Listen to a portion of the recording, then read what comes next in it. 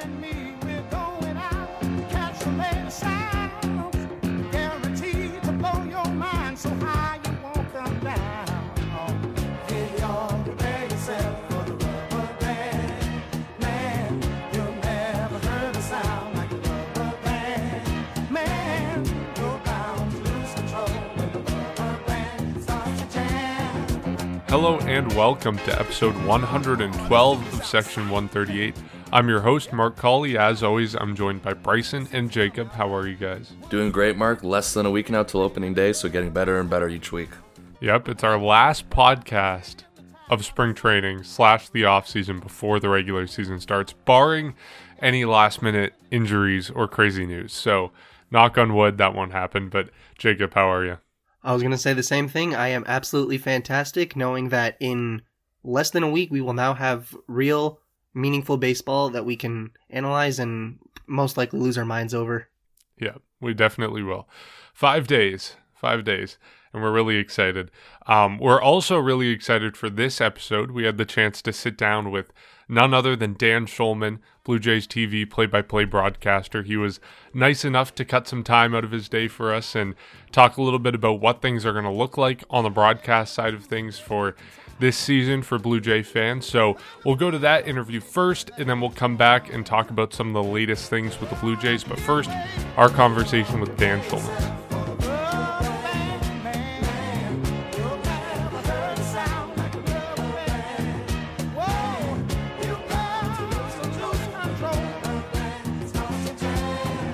Dan, thanks so much for coming on. You got it, Mark. My pleasure. So things are obviously looking a lot different for both fans and on the broadcast side of things this year.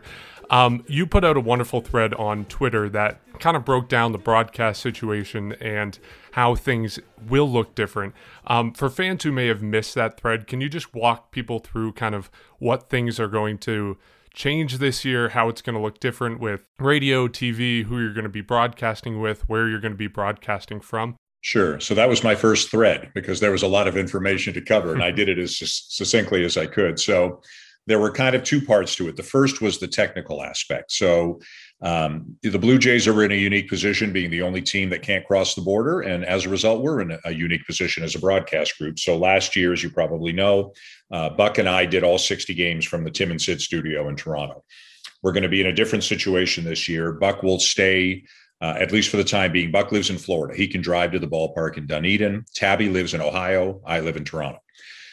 So everybody's going to stay on their own side of the border for the time being, certainly as long as the team is playing home games in Dunedin. So when they are at home in Dunedin, Tabby will fly down to Florida, and he and Buck will call the games from the ballpark.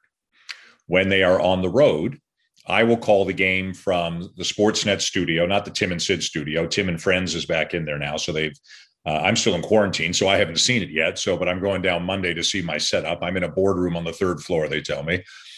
So I will call the games from the Sportsnet studio, and I'll be joined by either Buck or Tabby, who each have had like a broadcast from home kit setup put in their homes.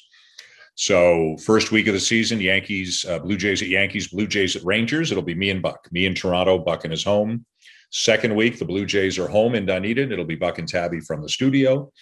From the ballpark, in Dunedin. Third week, it'll be me and Tabby from his home, me at the Sportsnet studio. So there are a lot of moving parts, as you can see. And obviously, at some point, they're going to move, whether it's Buffalo or Toronto, we don't know. It feels to me like it's Buffalo and then hopefully eventually Toronto. And then we'll have to figure out a new plan because the parameters change. In terms of the simulcasting, which was the other part of the thread, obviously that's different too. And we're going to try to do the best we can. We're going to try to give the radio audience a little bit more information than you typically get on a TV broadcast, but we're not going to do a full radio broadcast. That's not what the TV audience wants. So we're going to try to find a good balance between the two. I've done both, but I've never done them at the same time. So, for me to say this is exactly how we're going to do it, I can't say that right now. I kind of got to get going and figure it out. Mm-hmm. And on the radio simulcast, what do you think you're going to have to kind of keep in mind going into the games? I mean, trying to make sure that you're not alienating either camp. What are you going to have to make sure you're doing? So to me, the two big differences for a radio audience are obviously there are bits of information that you need constantly when you're listening on the radio: the score, the count, the outs, the base runners, the inning, that sort of thing. So I think it's important for me to try to get a little bit more of that in. I can't do it. Like, you're not going to hear me say every pitch, 2-1, 2 down, runner at first. Like, I'm not going to say it every pitch. That's too much for the TV audience, but I will try to give those basic elements of information to the radio audience more. The other part of radio is the whole painting the picture part. And again, I guess I will try to do a little bit of, like I said before, I won't know really till I get started. The picture's doing a lot of the work on TV. So, there are certain things, in a slow chopper to third, and the third baseman charges in and makes a kind of an off balance throw to get the runner by a step at first. That play is called totally differently on TV than it is on the radio. And again, I'm not 100% sure how I'll do it. I'll have to see, but I'll try to be a little bit more descriptive, I guess, than I normally am, but not as descriptive as I am when I'm just on radio. It's all about trying to find a balance. But like I said, I've kind of got to get in there and do it a few times and see what feels right. And I just hope people understand this is an unusual situation, and everybody's going to do the best they can with it.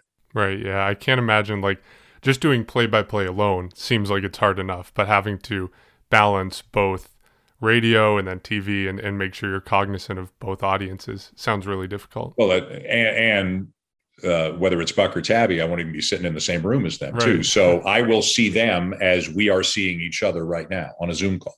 That's how I will see their face.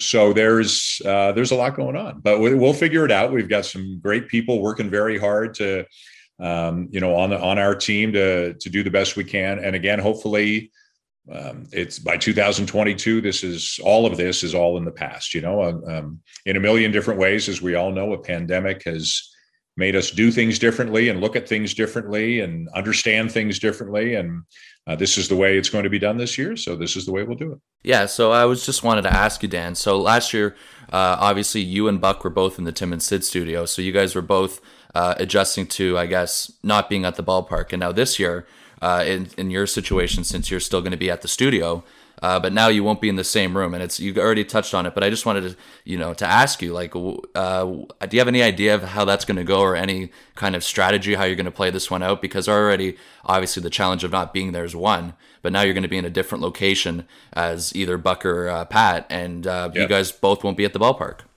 Yeah, so I did it a lot. I don't know if you guys know, I do college basketball for ESPN, and I did it a lot for ESPN in the winter. There were some games I was on site, but I would say probably 2/3 of my games were either from my home or from a studio, with the other announcer, whoever it happened to be that game, being in a different place. So I don't know if fortunate is the right word, but I'm fortunate to have had some experience doing this. And it is tricky. There are just a lot of technical things that have to go right.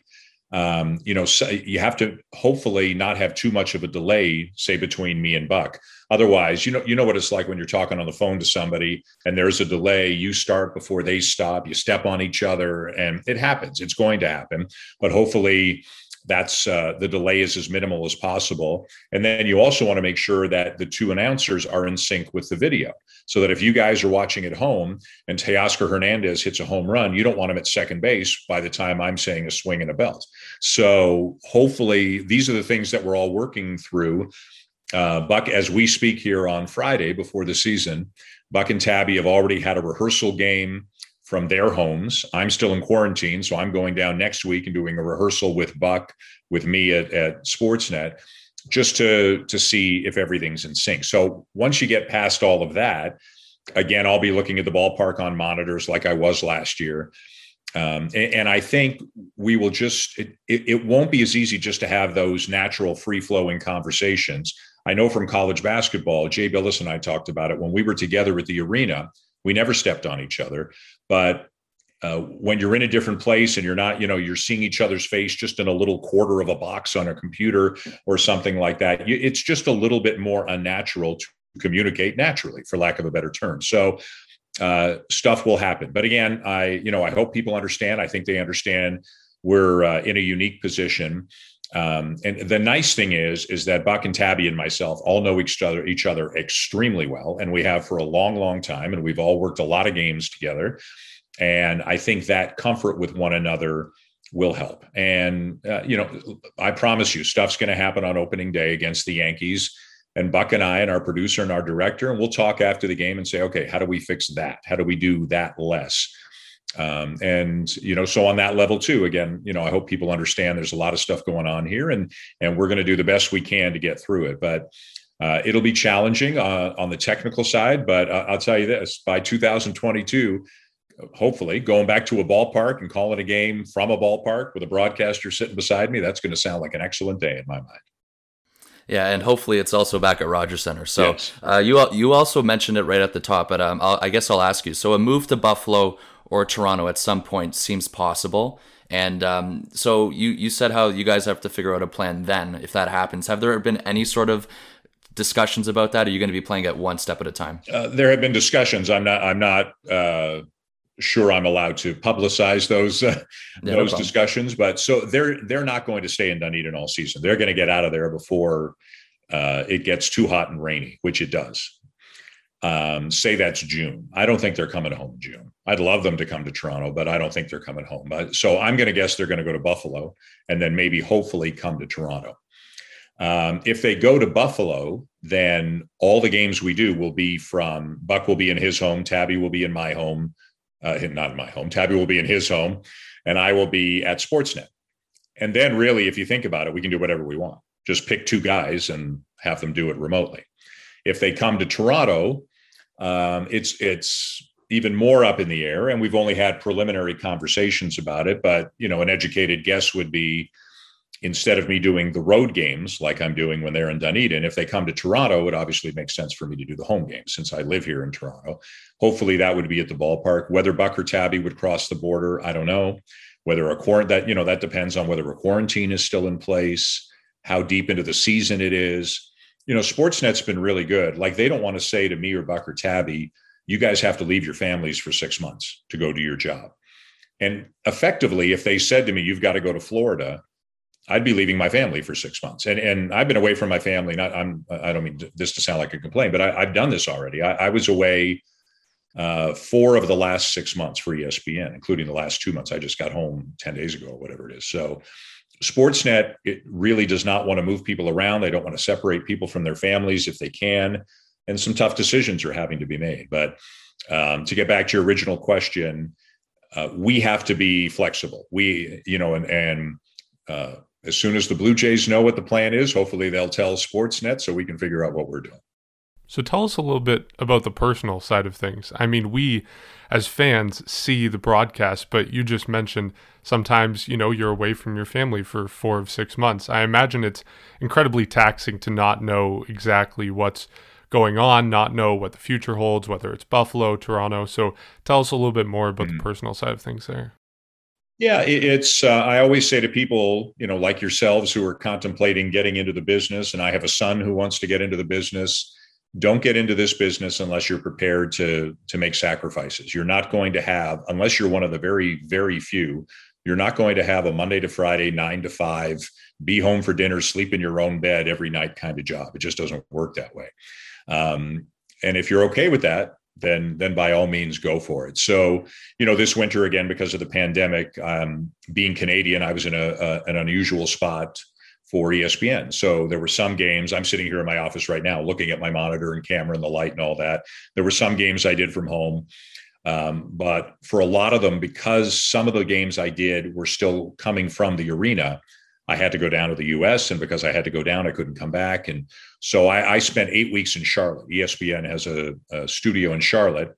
So I lived out of a hotel, and the games that I didn't do on site, I did from the studio in Charlotte, which had the identical setup to what I have in my house, basically. And listen, it wasn't great, but my wife is very understanding. And we both knew that when college basketball was over, we were both really, really certain that I was going to come home for the whole baseball season. So, if you're going to be away for 2 months, but then you're coming home for 6 months, that makes the 2 months a little bit easier to deal with. So, I've been doing this for a long time, and I've had long road trips and all kinds of crazy stuff. because of travel and the nature of my job. One thing I also say to people is if you're in play-by-play, if you do events, games, you play when people work and you work when people play. Most of my work is nights and weekends. I mean, obviously I'm doing work during the day, preparing and all that, but nights and weekends are when the games happen generally. So you got to get into it with an open mind saying, I really love this and I want to make this work, but it's unusual. So, but it's all good. Again, there have been people obviously who have suffered tremendously during this pandemic in every conceivable way. I've been very, very fortunate. Everyone in my life is doing okay. And I'm still working. And so I'm not complaining. If you have to spend a little time away from home or make some other accommodations, that's okay. And yeah, Dan, you were mentioning too as well how busy you are just now. And I've always wanted to ask you this, and I was always curious on how this was working since you already have other obligations with ESPN, and sometimes you're not usually calling every single Blue Jays game. Obviously, last year was different. How hard is it to kind of stay up to date with the team when you're not calling the games every day? And I guess this year, right, you're only going to be calling road games to start. So how difficult will it be for you to keep up for them every day? Not really. My ESPN baseball obligations are limited at this point. When I first came back to the Blue Jays in 2016, I was still doing Sunday Night Baseball for ESPN, but I was only doing 30 Blue Jay games. Now I'm doing, let's call it 75 Blue Jay games, but I'm doing much less baseball for ESPN. I left Sunday Night Baseball, and I still do between TV and radio, maybe 10 to 12 games during the regular season, and then I do the playoffs. So it's not really hard keeping up with the Blue Jays. I probably do what you guys do if you miss the game. I watch Jays in 30, and that helps. The internet is a wonderful thing, and I can get on Zoom calls and read game notes and all that. So even if I'm not calling the Jays game, I will at the very least watch Jays in 30 and have a basic understanding of what happened. It's a little bit trickier probably the other way. Like if I have 7 games in 7 days on a road trip for the Blue Jays, and then on the 8th day, if I'm calling the Giants and the Dodgers, I've got to do some Giants and Dodgers work while I'm doing the Blue Jays games that week. But I'm used to it. For a long, long time, I did and now do both. Sometimes more of this, less of that, sometimes more of that, less of this. Way back in the day too, I did college basketball and NBA for ESPN and was doing kind of 3-4 games a week. So I could have like a Thursday game at Georgetown, a Friday game in Oklahoma City, a Saturday game at Duke, and a Sunday game in Denver or something like that. And I did that for a few years. So I kind of treat every game I do like it's an exam, and I cram for it. And as soon as the exam's over, I flush it out of my mind and I get ready for the next one. So it's okay, really. It's manageable. There are guys who do more sports than I do. I'm amazed by the guys who will do baseball, basketball, and football. And sometimes we'll do college football and NFL or college basketball and NBA. So they're in effect doing, 4 different things. I'm really doing 2 different things, baseball and college basketball. So it's manageable. Yeah, I'm sure the prep work sounds awesome and very intense. But when it comes to calling a baseball game and you're actually in the studio or at the ballpark or wherever the case may be, what would you say your most valuable asset is in terms of gaining and gathering information about the scenarios and what's going on in the game? Like, do you have your own playbook, or is there an in-ear monitor or something? And how has that kind of changed throughout the pandemic and going from an in-person setting to a virtual setting like this one? Yeah. So during the pandemic, you're much more dependent on monitors and your computer than you are normally. Normally at a baseball game, I watch our monitor as the pitches are coming in. So I can see what the pitch is doing, same as you guys see at home. And as soon as the ball is hit, I look at the field. Now, instead of looking at the field, I look at a monitor, and I've got to decide which camera angle I want to look at to try to get the best shot of the play. And sometimes the relay throw is in a different monitor than the runner rounding third, than the play at the plate. They're all happening in different places. So that takes a little bit of getting used to. But I think the most important thing, I've always kind of thought of myself as a prepaholic. I do a lot of preparation, and I really love baseball. I really like baseball. So I'm hopeful that even if something's going on and I'm not quite sure what it is because I can't quite see it, I'm hoping I can make an educated guess and say, here's what I think is happening. And you guys may remember there were, I don't know, 5-6 times probably last year when me or Buck or both would say, guys, we're really not sure right now. It looked on our monitor like this, but we didn't get the shot of the umpire, or we're waiting to see. And I believe in being totally transparent. Like I kind of think we're all in this together. I think I'm one of you guys, and we're all watching a game together. So it's okay to say, I'm not really sure what's going on. But, the more preparation you can do before the game, great. But during the game, I always tell young broadcasters, like, don't be always looking down at your notes. Don't be always reading, I got to get in this. I got to get in this. Watch the game. Like, make sure you see what's happening on the field. And I'm kind of lucky, I guess, when I write stuff down in my notes, it makes it stick in my head. So I write all of these notes, and I don't refer to them all that much during the game. There are moments when you can, obviously, if Buck's going, if Buck's talking about something and I know where he's going, or commercial breaks or pitching changes, whatever. But I try to, whether it's basketball or baseball, I try to watch the game as much as I can, because the last thing you want to do is miss something. Yeah, for sure. Well, we don't want to take up too much of your time, so we can call it quits there. But thank you very much for joining us. We really appreciated all the insight into how things are going to look this year. All right, guys, we'll try to do a good job for you. Be well.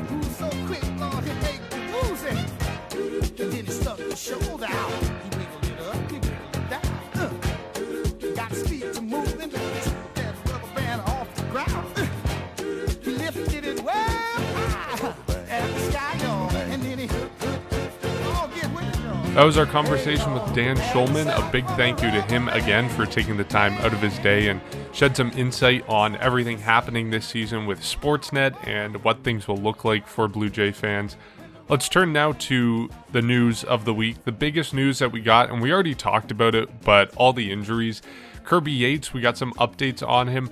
Apparently the Blue Jays knew he was injured, or at least wasn't up to, totally up to par in terms of his arm before they signed him, and they lowered his deal from about $8 million guaranteed to the guaranteed that he got, $5.5 million, but they still signed him. So a lot of people are saying, why on earth would the Blue Jays do this? It seems like a huge mistake, and obviously now that he's out for the entire season with Tommy John surgery, it just doesn't make sense. At the same time, though, there's a lot of people saying this is an appropriate risk, right? It's $5.5 million for a guy who, yes, he has an injury history. Yes, you can tell in his physicals before he signs the deal that he's not totally healthy, but he also has a chance to be who he was in 2019.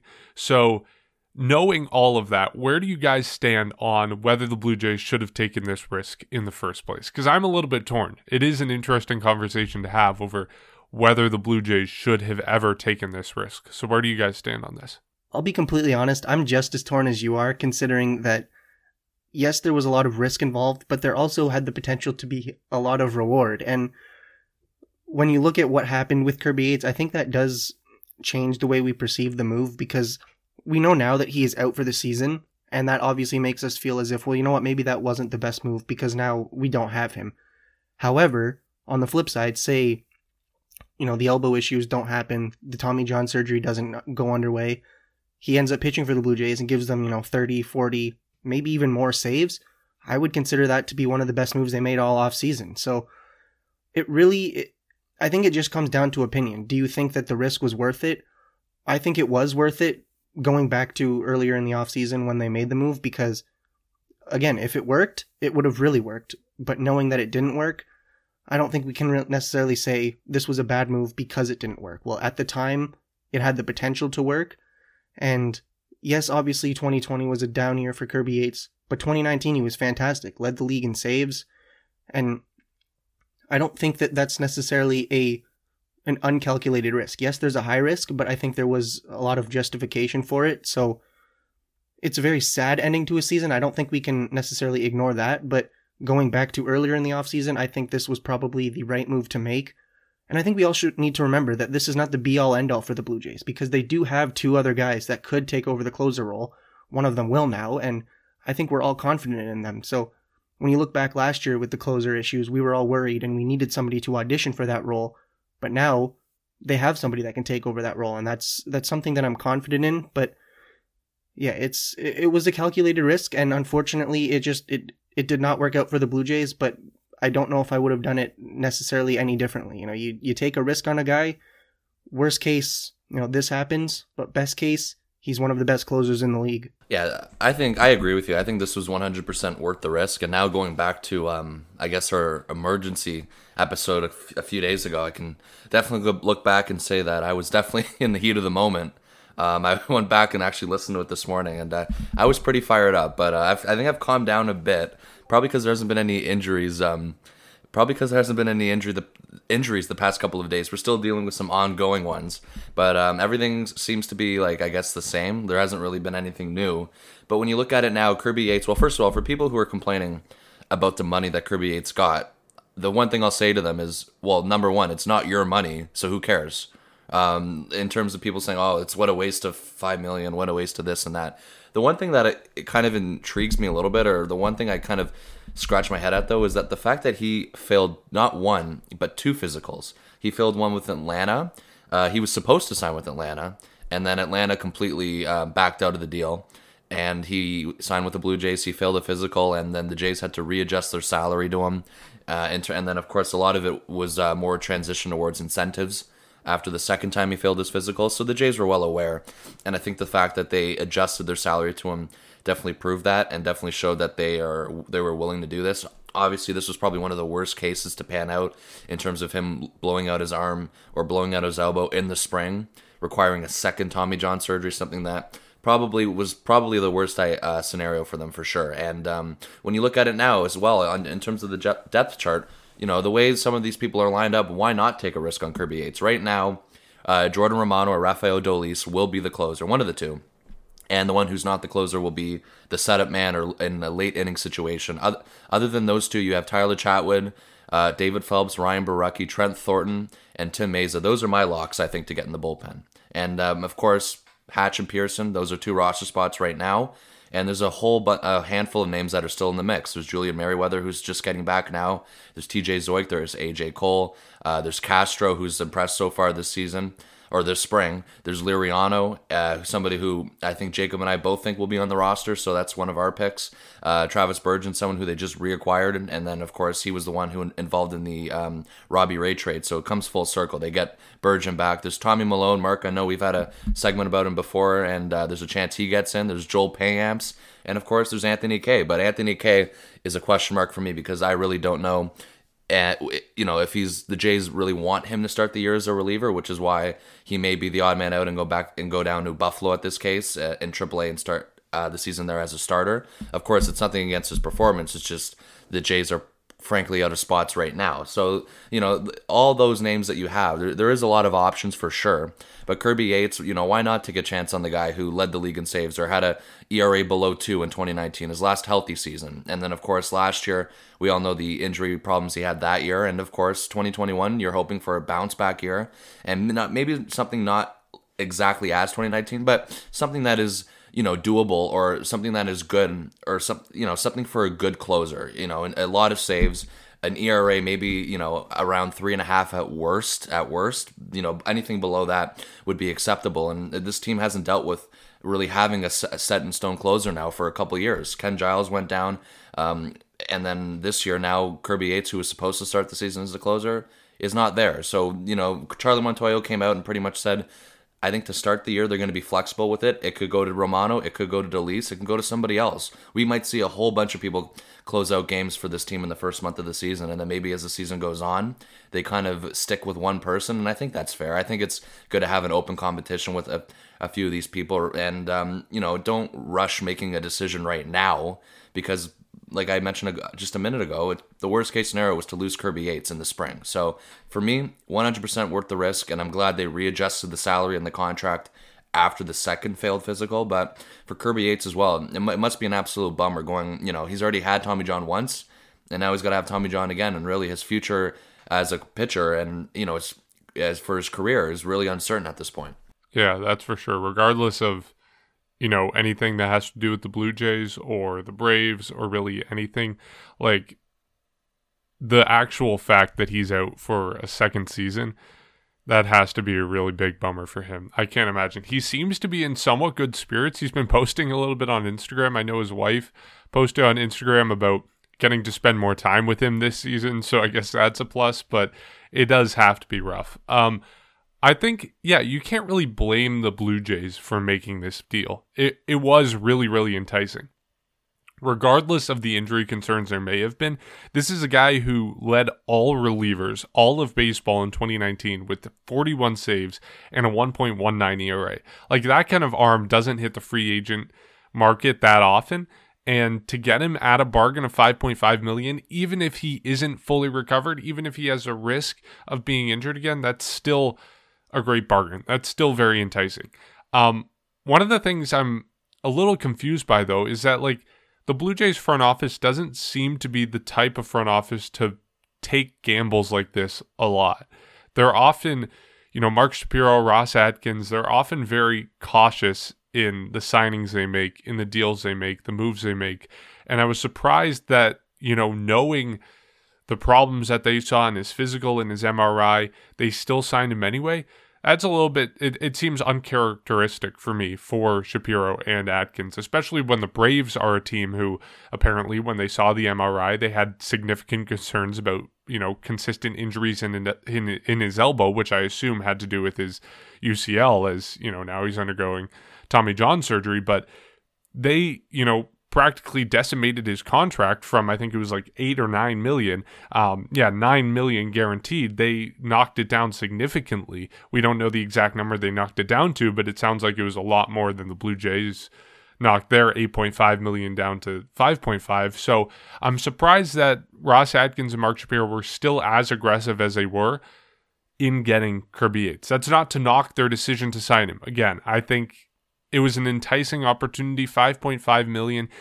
It's a worthwhile gamble. I'm just surprised, given the people that we know lead the Blue Jays, that they made this decision. I think the way I'm looking at it is I think this is their first real bargain of a deal where, most of the trades and acquisitions they've made, even going back to 2016, we were expecting a David Price and we got absolutely nothing like that. And the team was still extremely good. Even, in that offseason and going forward, they made a lot of very low-risk deals that still ended up working. And I think this offseason is where we really started to see them kind of take a gamble, obviously, with George Springer. That's not necessarily a gamble, but that's still, still a massive deal. But with Kirby Yates, I think this was their way of saying, we'll see what works.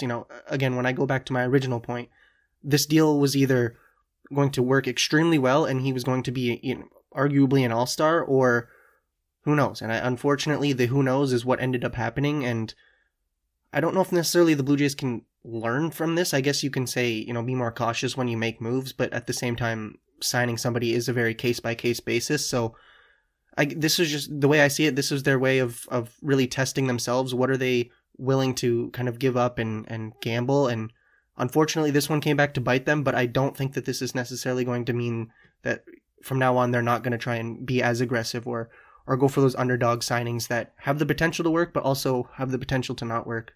Yeah, Mark, you made a good point. I didn't even think of it, is how this front office very rarely makes these, like I guess, risky moves, and this one was because of his health. And I'll go back to it again.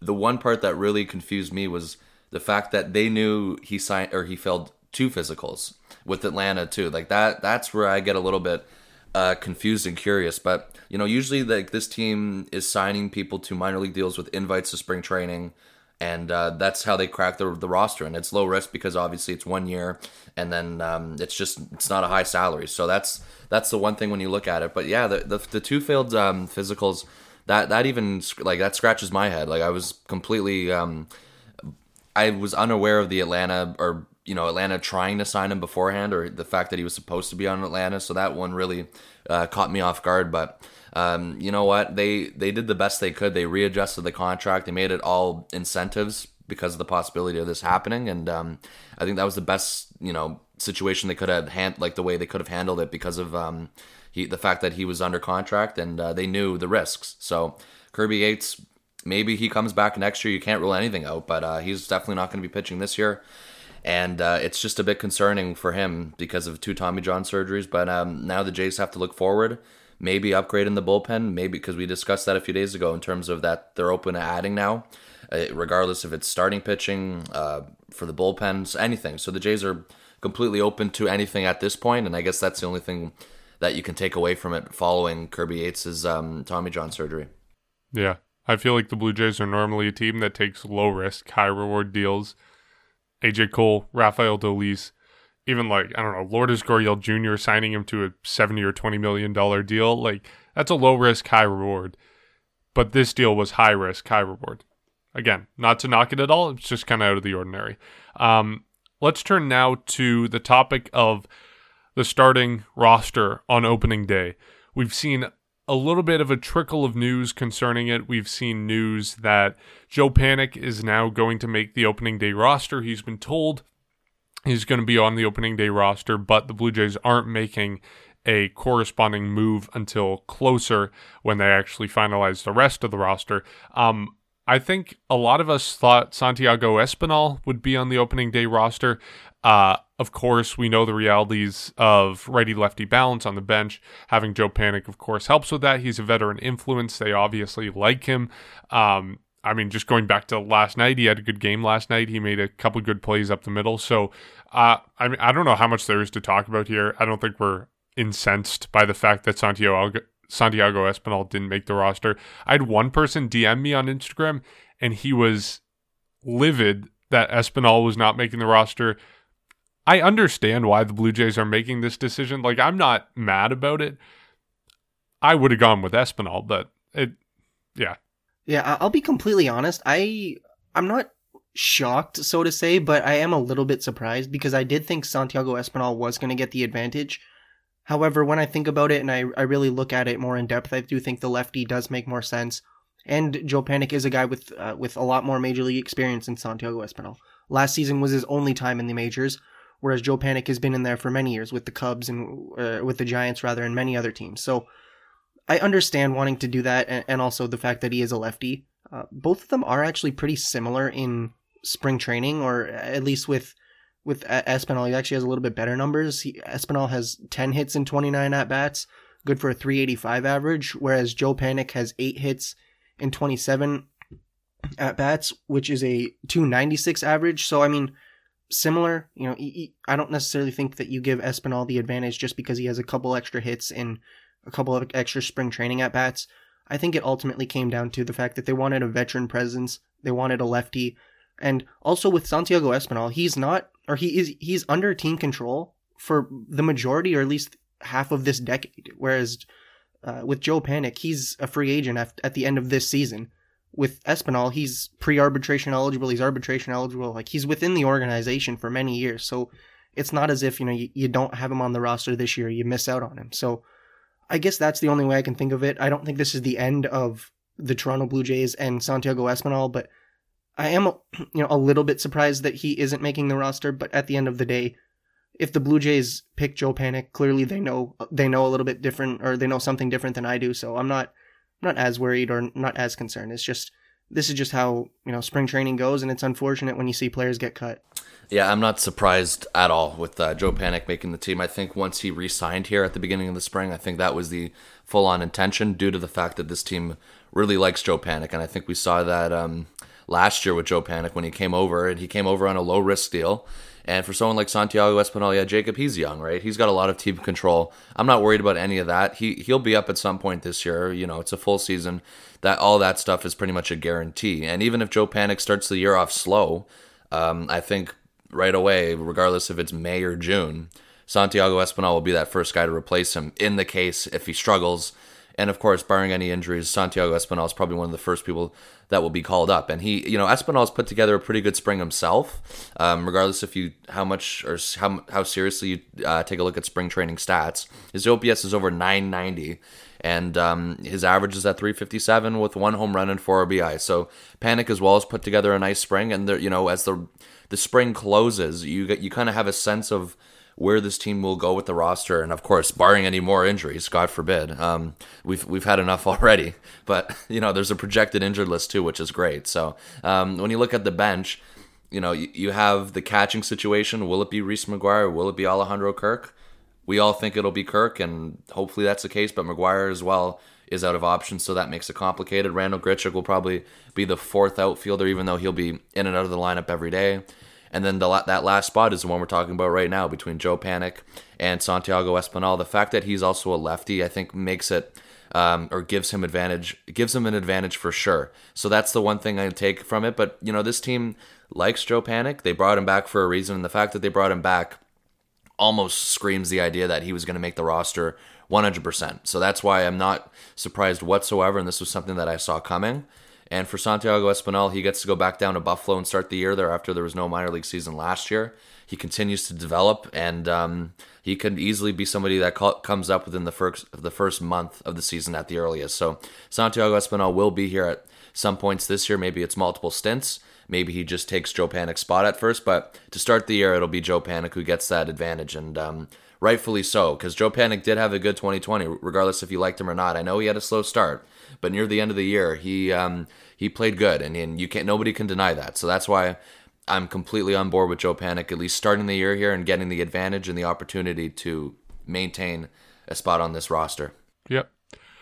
The next guy we want to talk about in terms of making the roster is Alek Manoah. Now, this is not someone I want to talk about in this conversation. Let me make that clear. But so many people have been saying, well, does Manoah make the roster, right? All these people are injured. Does Manoah have a chance of making the roster or even playing with the Blue Jays this season?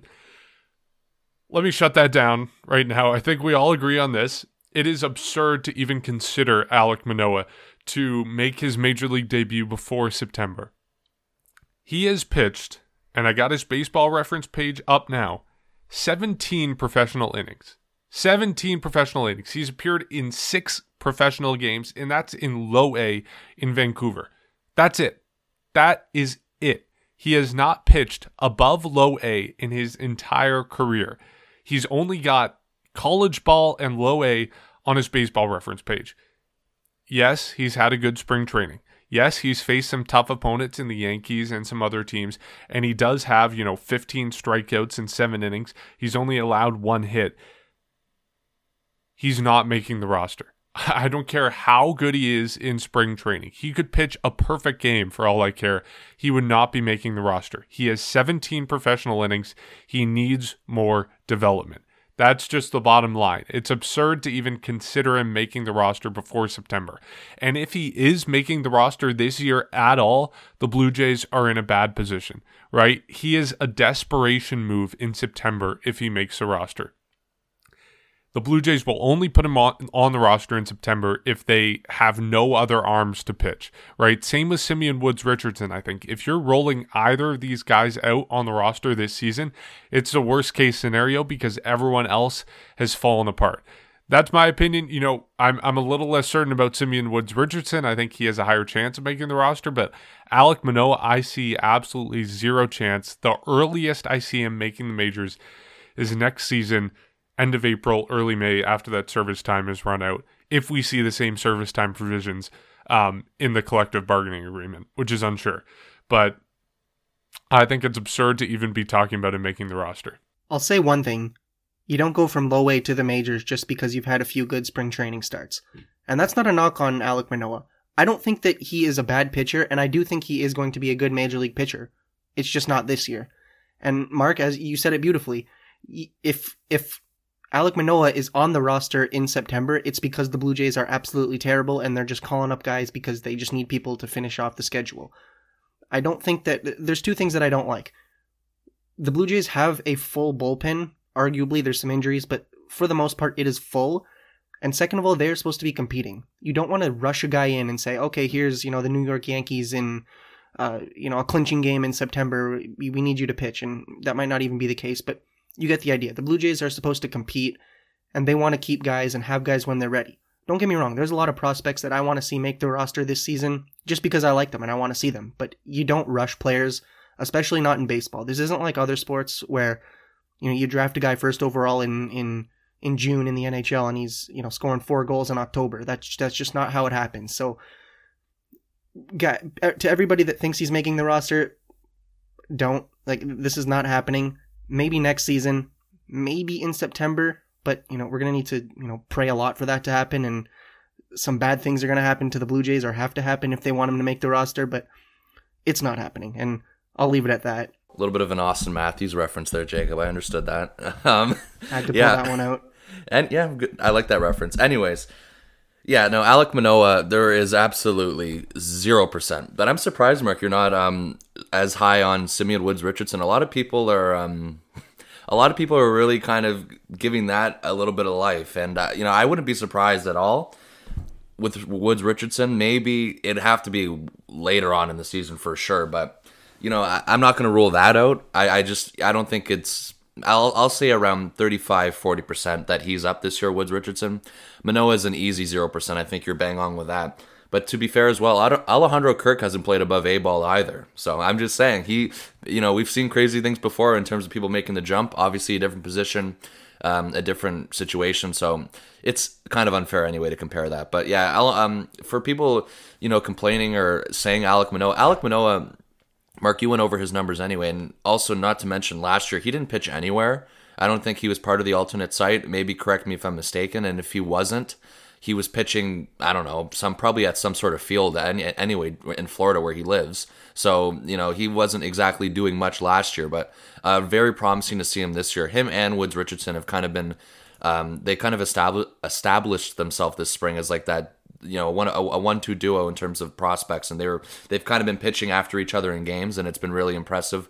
We went over that game a couple weeks ago when both of them were striking out the Yankees like it was nothing, and that was pretty impressive. Regardless from both of them, I think both of them struck out Judge as well with the fastball, so the velo is there for both of them, the potential's there for both of them, and those guys are really the real deal. And Simeon Woods Richardson, regardless if he's up this year or next year, depending on the way he looks now, it's going to be a lot. I'll tell you one thing: it'll be very easy. For us to forget about Marcus Stroman or to remember Marcus Stroman. It's going to be easy for us to move on from that and know who Simeon Woods Richardson is. Somebody who just wasn't exactly well received in terms of the trade. We've discussed that before, but if he pans out the way he looks and the way people are saying, he's going to be one special player in the MLB. So that's the one thing I take from it as well. But even next year, I don't even know if Alek Manoah is a guarantee to be on the roster in 2022. I really don't know because, I don't exactly know either for this year where he'll start for the minor leagues. And maybe he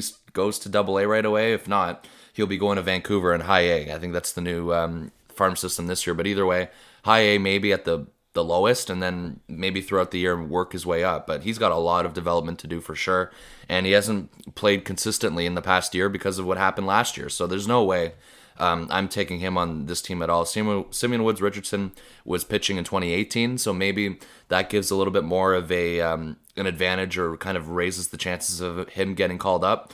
I don't think they're great again, but I do think it's possible. And, one or two moves, maybe he improves or dominates in the minor leagues. Maybe there's injuries and they have no choice.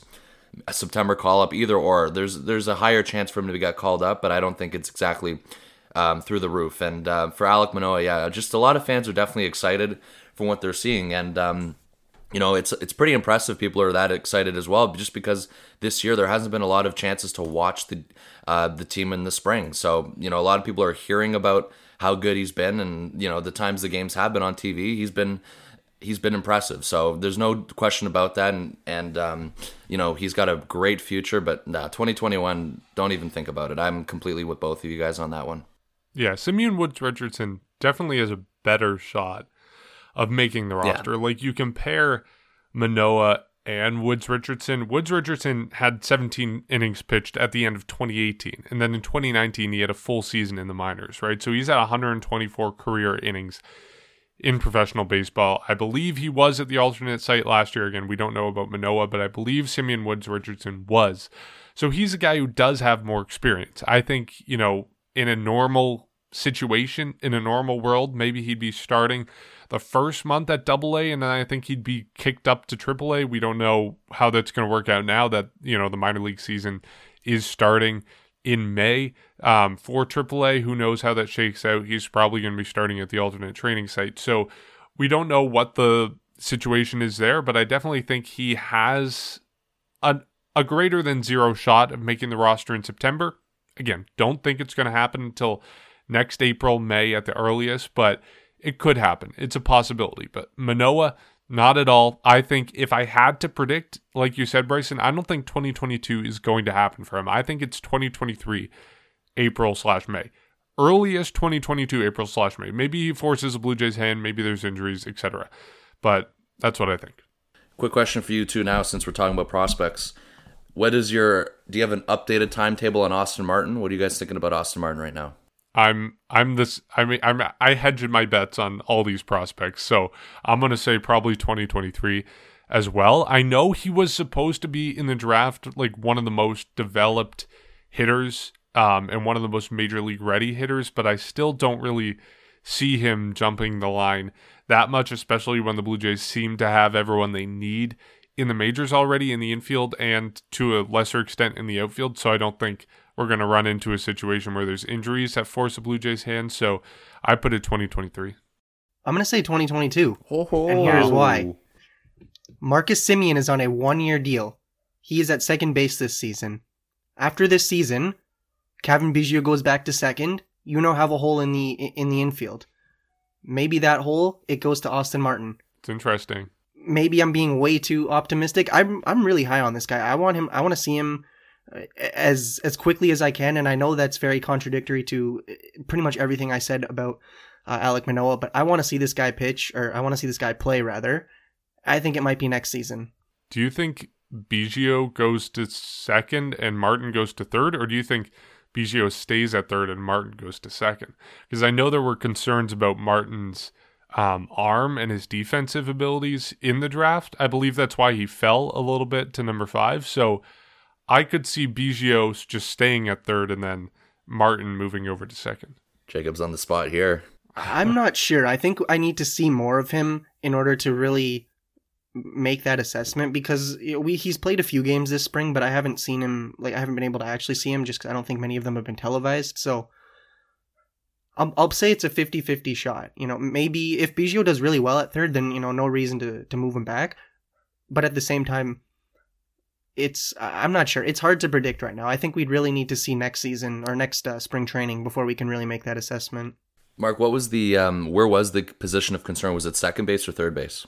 I believe it was third base, if I'm remembering correctly. I'm not an expert on the draft, but yeah, I'm looking through his game logs back in 2019 with Vanderbilt as well. He spent most of his time in 2019 at third base. He played 52 games at third base, so he's definitely, clearly they like him over there, but that's a whole different scenario. But the one thing too we're forgetting here, I know there's a hole next year with Marcus Semien, regardless if he comes back or not. There's also Jordan Groshans, and he's getting close. He would definitely be closer than Martin in terms of where he's at. He's been through the minor leagues, and he's pretty much knocking at the door. So maybe this year we see Groshans. I'll ask you guys that one now. Is he coming up at some point in 2021? That might be a little bit more of a tougher question. No. Nope. No? I'm saying all these guys, I'm going to say no. I don't think. I know people get excited and they're like, oh, we want to see these guys right away. That's what I'm feeding off of, the fan excitement right now. Yep. Spring training can be horrible for that. But let me say one thing. I thought about this last night, and I don't know why I thought about this, but the Blue Jays have quite a few number of infield prospects.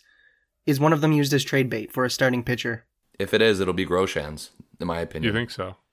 That's what I thought. If they make that big move, Jacob, I think it's Groshans. Yeah.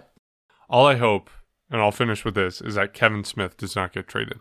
Love Kevin Smith, friend of the pod. Don't want him to leave. That's fair.